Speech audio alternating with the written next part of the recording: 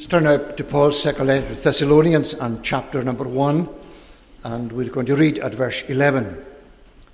2 Thessalonians 1 and at verse 11. To this end we always pray for you, that our God may make you worthy of his calling, and to may fulfill every resolve for good and for every work of faith by his power, so that the name of our Lord Jesus may be glorified in you, and you in him, according to the grace of our God and the Lord Jesus Christ. Now, this evening I want to commence a study of learning lessons from the prayers of Paul. And prayer, of course, is at the very centre of the life of the people of God. The Catechism reminds us what prayer is. It's an offering up of our desires to God for things agreeable to his will in the name of Christ, with a confession of our sins and with thankful acknowledgement of his mercies. And when we think of prayer, it is, of course, directed to God. And we come to God with our prayers in our humility. We pray. And when we do pray, it is an intellectual exercise because we are engaging with the Word of God as well as with God. It is something emotional, and of course it is also something very spiritual. We have the spirit of prayer.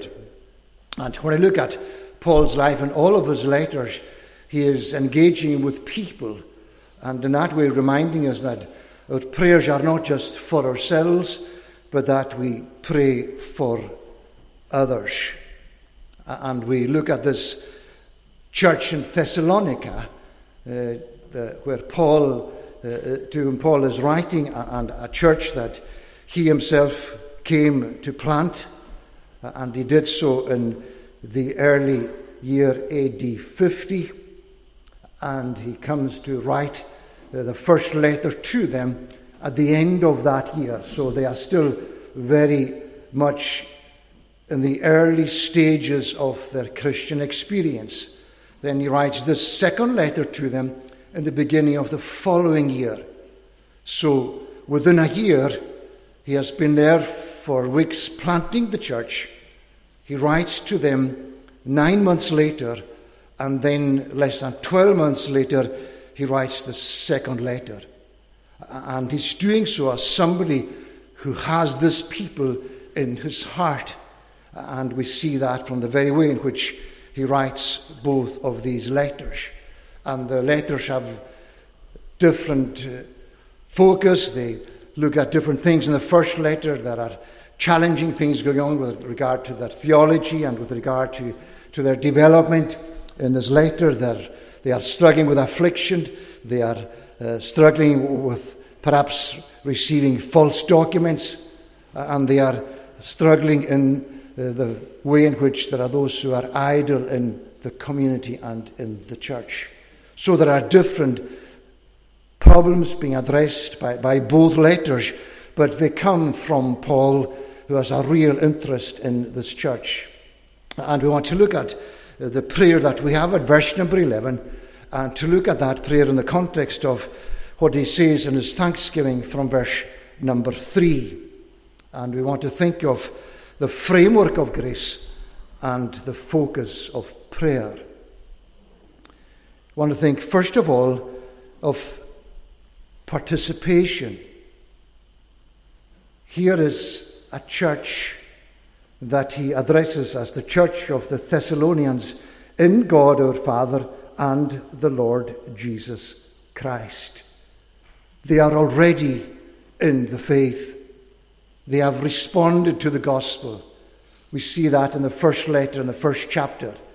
The gospel came not in word only, but with power and in the Holy Spirit and with much conviction. There are people who have come to participate in the life of the kingdom of God and in the life of the Spirit of God. They are already in the kingdom. And in the thanksgiving that we have at verse number 3 and 4, we see that he wants to show their participation first of all, in their personal development. It's wonderful to watch personal development. It's frustrating to see no development. The children of God come into the kingdom of God with the Spirit of God, and they are there to develop as the children of God. And when Paul is writing this letter and engaging with his people, he gives thanks for the way in which they have developed within 12 months of coming to know the Lord Jesus. He says in verse number 3, we ought always to give thanks to God for you, brothers, as is right, because your faith is growing abundantly, and because your love of everyone of you for one another is increasing. There is development in their faith. It is growing abundantly.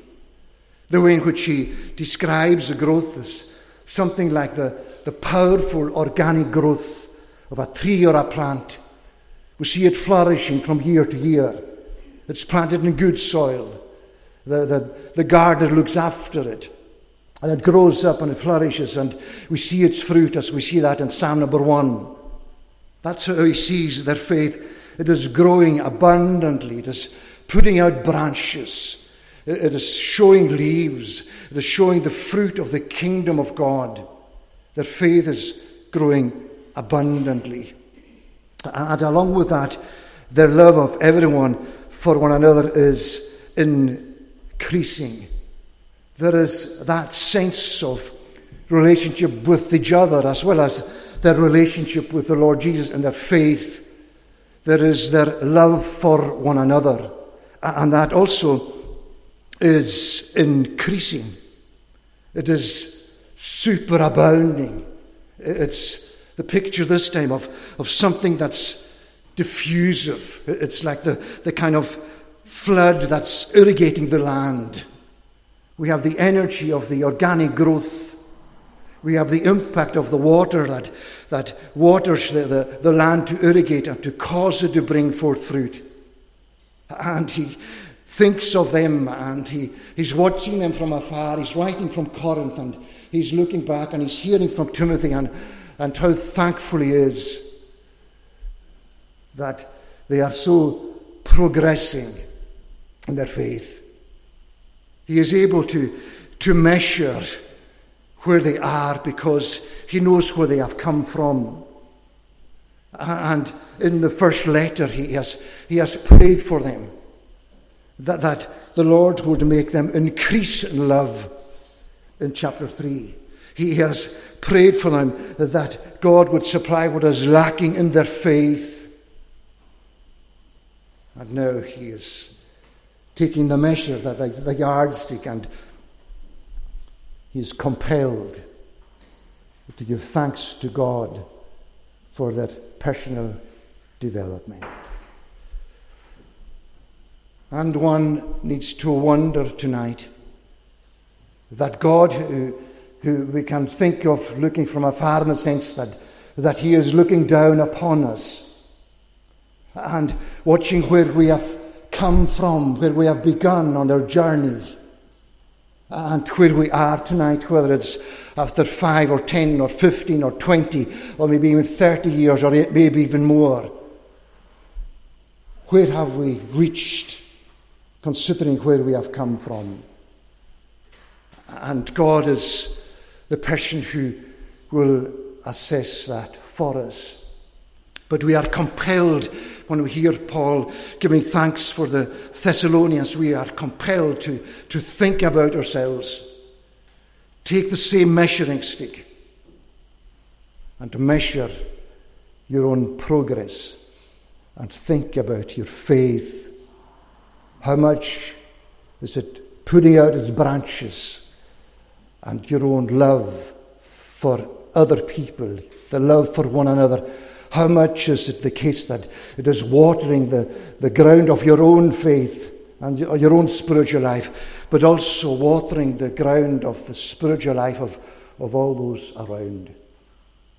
Thanks for their participation in the kingdom, for their personal development. And along with that, their participation is also seen in their perseverance. What a great mark perseverance is.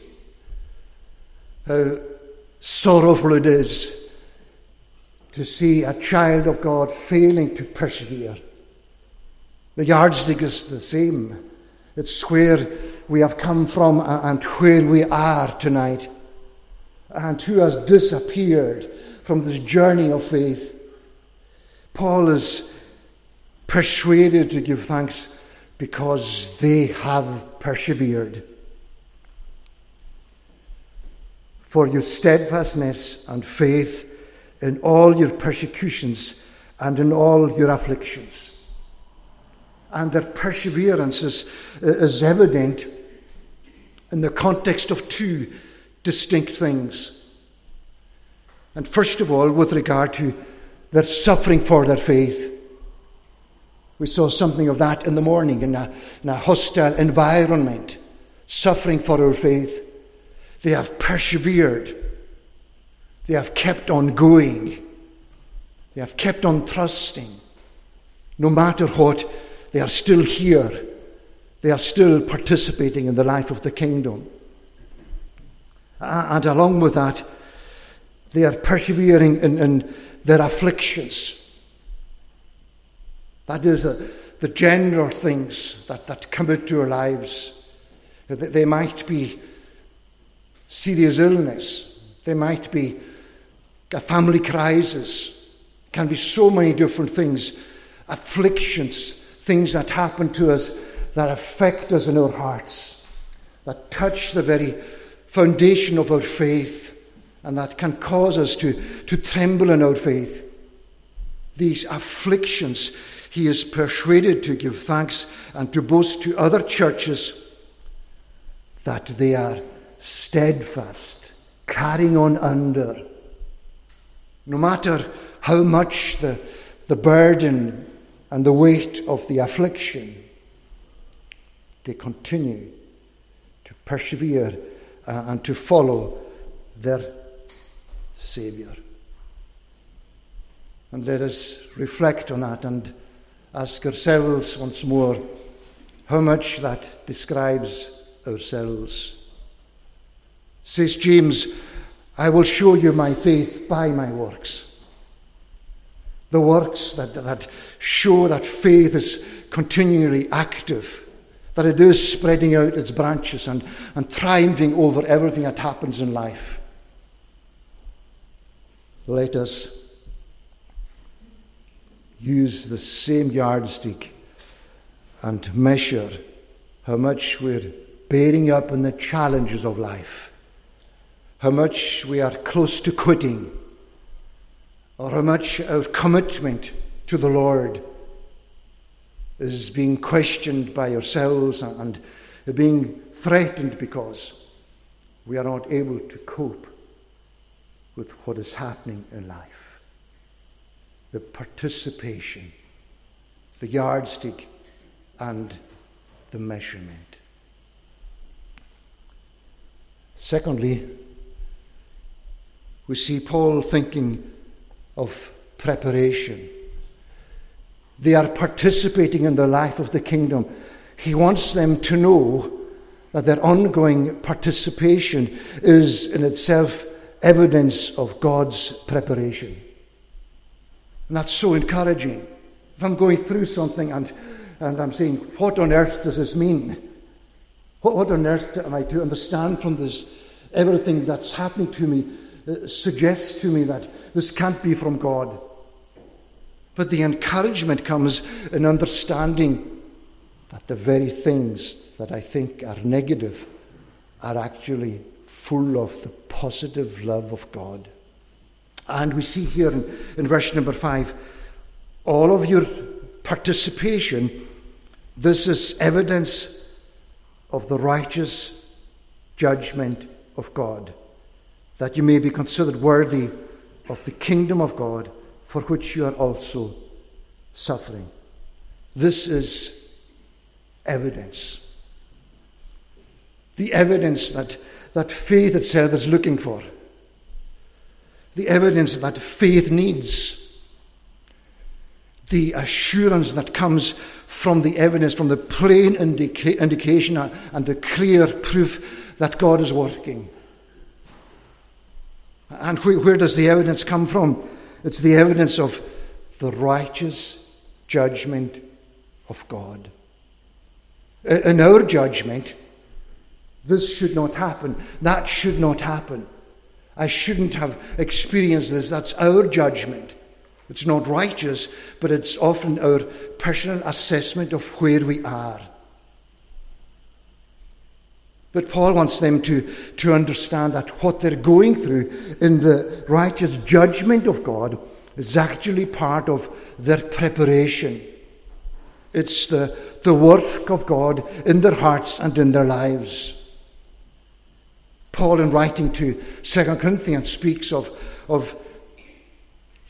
a light affliction, which is but for a moment, working in us a far greater and eternal weight of glory. It's God's judgment. He's righteous. In all that he does, he has the end in view. And what is happening to you and to me tonight, what may happen tomorrow, what happened to us in our past as the children of God, it's the righteous judgment of God. It's our preparation. And that preparation so that we may be considered worthy of the kingdom of God. After all, our participation in the life of faith in this world has as its ultimate goal and view our possession of the kingdom of God. And God is working in this way in your life and mine so that we may be considered worthy of the kingdom of God. Considered worthy not by ourselves. We're passive in this. We're not passive in what we're going through.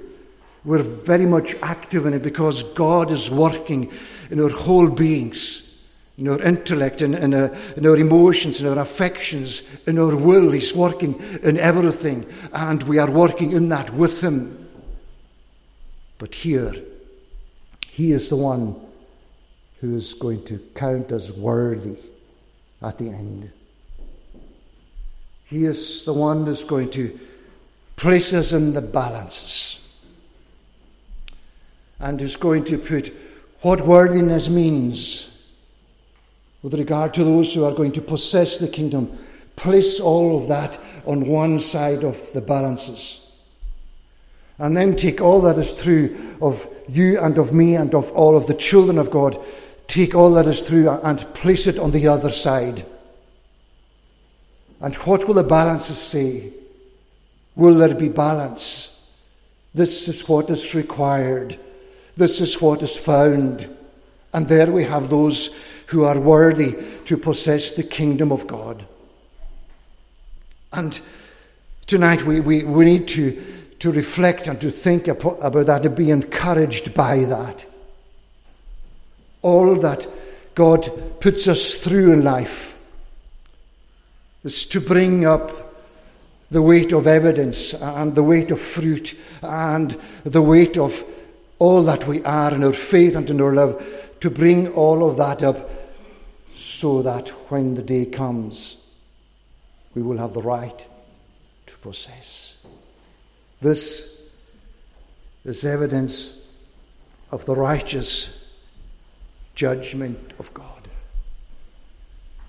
Peter, as we've seen, he reflects on something similar. He speaks about the trial of our faith, the tested genuineness of our faith, which is more precious than gold that is tried, may be found to the glory of God. It's that judgment of God that he places in our lot and in our life. Exactly what he knows we need. Not what he thinks we need, but what he knows we need. And that should be to our encouragement that whatever it is, when I hear my inner voice saying, that can't happen to me, that's not for me, I need to hear the alert that says, but God, He's the righteous judge. And God is saying, yes, this is for me, and this is for you. The righteous judge, the God is saying, this is exactly what I need, and this is exactly what you need. The evidence, the encouragement. And surely that's an encouragement for all of us, because there can be so much discouragement to try and swamp us and overwhelm us and rob us of the assurance of our faith. But let the word of God speak. Let my faith lay hold of the promises, and let the life of faith grow and show that through all of these testings, as Abraham himself was, the father of the faithful, against hope believed in hope. Let's be encouraged that all that God is doing is for our preparation, for our good. And also for them to be reminded that there is not only preparation for them, but there is preparation for all those who are their enemies, all those who are causing their suffering, that the day will come, since indeed God considers it just to repay with affliction those who afflict you, and to grant relief to you who are afflicted, as well as to us, when the Lord Jesus is revealed from heaven with his mighty angels. He brings their own suffering and their affliction into the context of being prepared for the second coming of Christ, whom, says Peter, having not seen, we love. And though now we see him not, we rejoice with joy unspeakable, full of glory, waiting for the unveiling, waiting for the appearing of the unseen one, waiting for him to stand upon the earth. And when that moment comes, two things will happen. Those who afflict us, they're going to be judged and punished by God in accordance with the way in which they have afflicted us, to repay with affliction those who afflict you. And the repayment is nothing less than the vengeance of the flaming fire and being cast out from the presence of God. Our affliction is nothing compared to the affliction of those who afflict us will be in the great day of the appearing of the Son of God. And in their affliction, and in the moment of their affliction, to grant relief to you, to bring you to sit down in God's kingdom, and to breathe a sigh of relief, and to be thankful at last the storm is changed into a calm, relieving all of the tension, relieving all of the stress, relaxing from all of the strain, and giving us to find our peace in the kingdom of God. They shall rest from their labours, their works do follow them. Preparation. We are encouraged because all that God is doing is preparing us. And we are encouraged also that as he prepares judgment for those who afflict us, that he will give us at last to find our rest. The preparation, the participation, and that leads us to Paul's prayer. He has told them what he thinks and what he knows God is doing. Now he takes them in his heart and he wants to tell them how he does pray for them. And when we come to his prayer, we see the content of his prayer. And we see in the first petition, in verse number 11, to this end we always pray for you, that our God may make you worthy of his calling, and may fulfill every resolve for good and every work of faith by his power. He is praying for them, that as they journey on and as they go towards the end, that at every step of the way, that God will make you worthy of his calling. What he has said is happening, and the purposes of God is exactly what he's praying for in his prayer. He understands what God has said he will do, and he's praying that God will do it. It's a simple connection, but it is an important one, and it shows us the theology of prayer. That we don't go blindfold into our prayers, but that our prayers are inspired by the promises of God, by the word of God, that they arise out of our everyday experience, and we pray in accordance with the promise of God.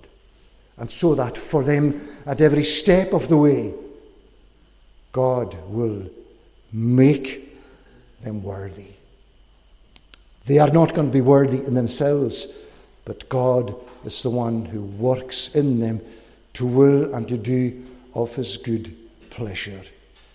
He will make you worthy of his calling, and may fulfill every resolve for good and every work of faith by his power.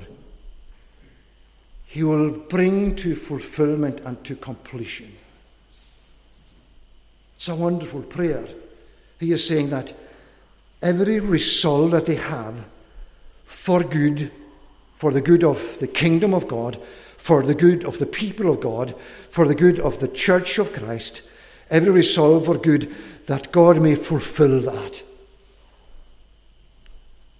And it reflects the way in which he understands their hearts, because he knows his own heart. He understands that the people who participate in the life of the kingdom, that they are full of desires for good. And every day they arise as the people of God, in whom God is working and whom God is preparing. Every day they arise, there is the resolve for good. What today can I do for my Saviour? What today can I do for the family, for the children of God? What today can I do in the service of the kingdom of Christ? There's that resolve for good. And he is praying that every day they have such resolutions, that God will fulfill that he will bring it to fruition, so that it will not just be litter on the floor of their lives, but that it will be fruit and evidence in the journey that they do take. And don't we all need that prayer?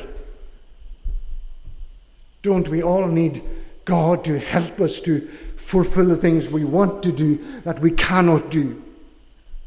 The things that are good.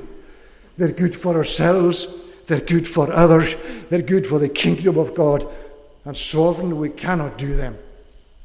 And to know that the people of God are praying that when we're failing and when we're about to fail, that there are petitions going up to heaven asking that what these people decide and resolve to do, that it will be fulfilled. The content of his prayer, his petition for them, and that would be fulfilled by his power. There is no other way. We're not going to be able to do this with our own energy and with our own gifts and with our own power. It's by the grace of God alone. The grace that is sufficient for us. May we have that kind of prayer. May we have that kind of petition for each other. And what a difference that will make, as it made in the church of Thessalonica, that a church that was progressing and that was developing. And so that ultimately in the focus of his prayer, that's his petition for them, that God carry on working to will in you and to do of his good pleasure, so that, what does he want more than anything? That the name of our Lord Jesus may be glorified in you, and you in him, according to the grace of our God and the Lord Jesus Christ.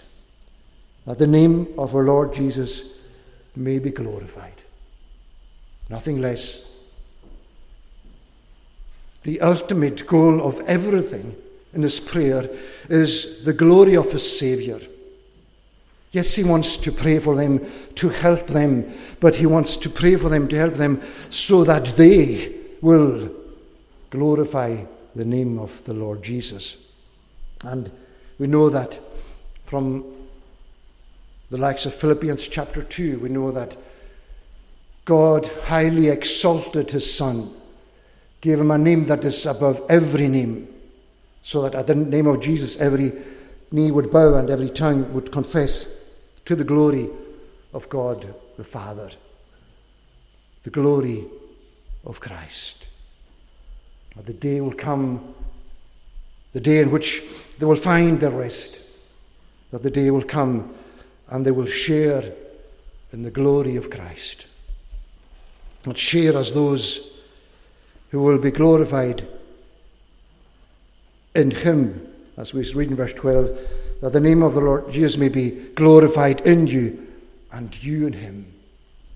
It's that marvelous relationship.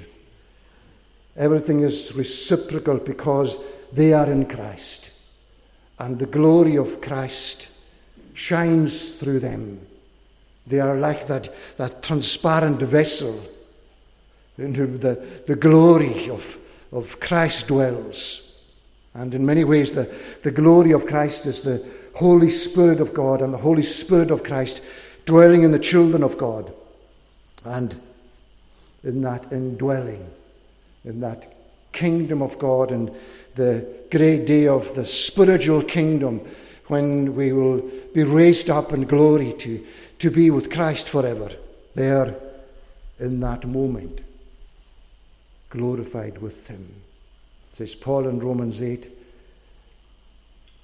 heirs of God and joint heirs with Christ, if so be that we suffer with him, that we may be glorified together.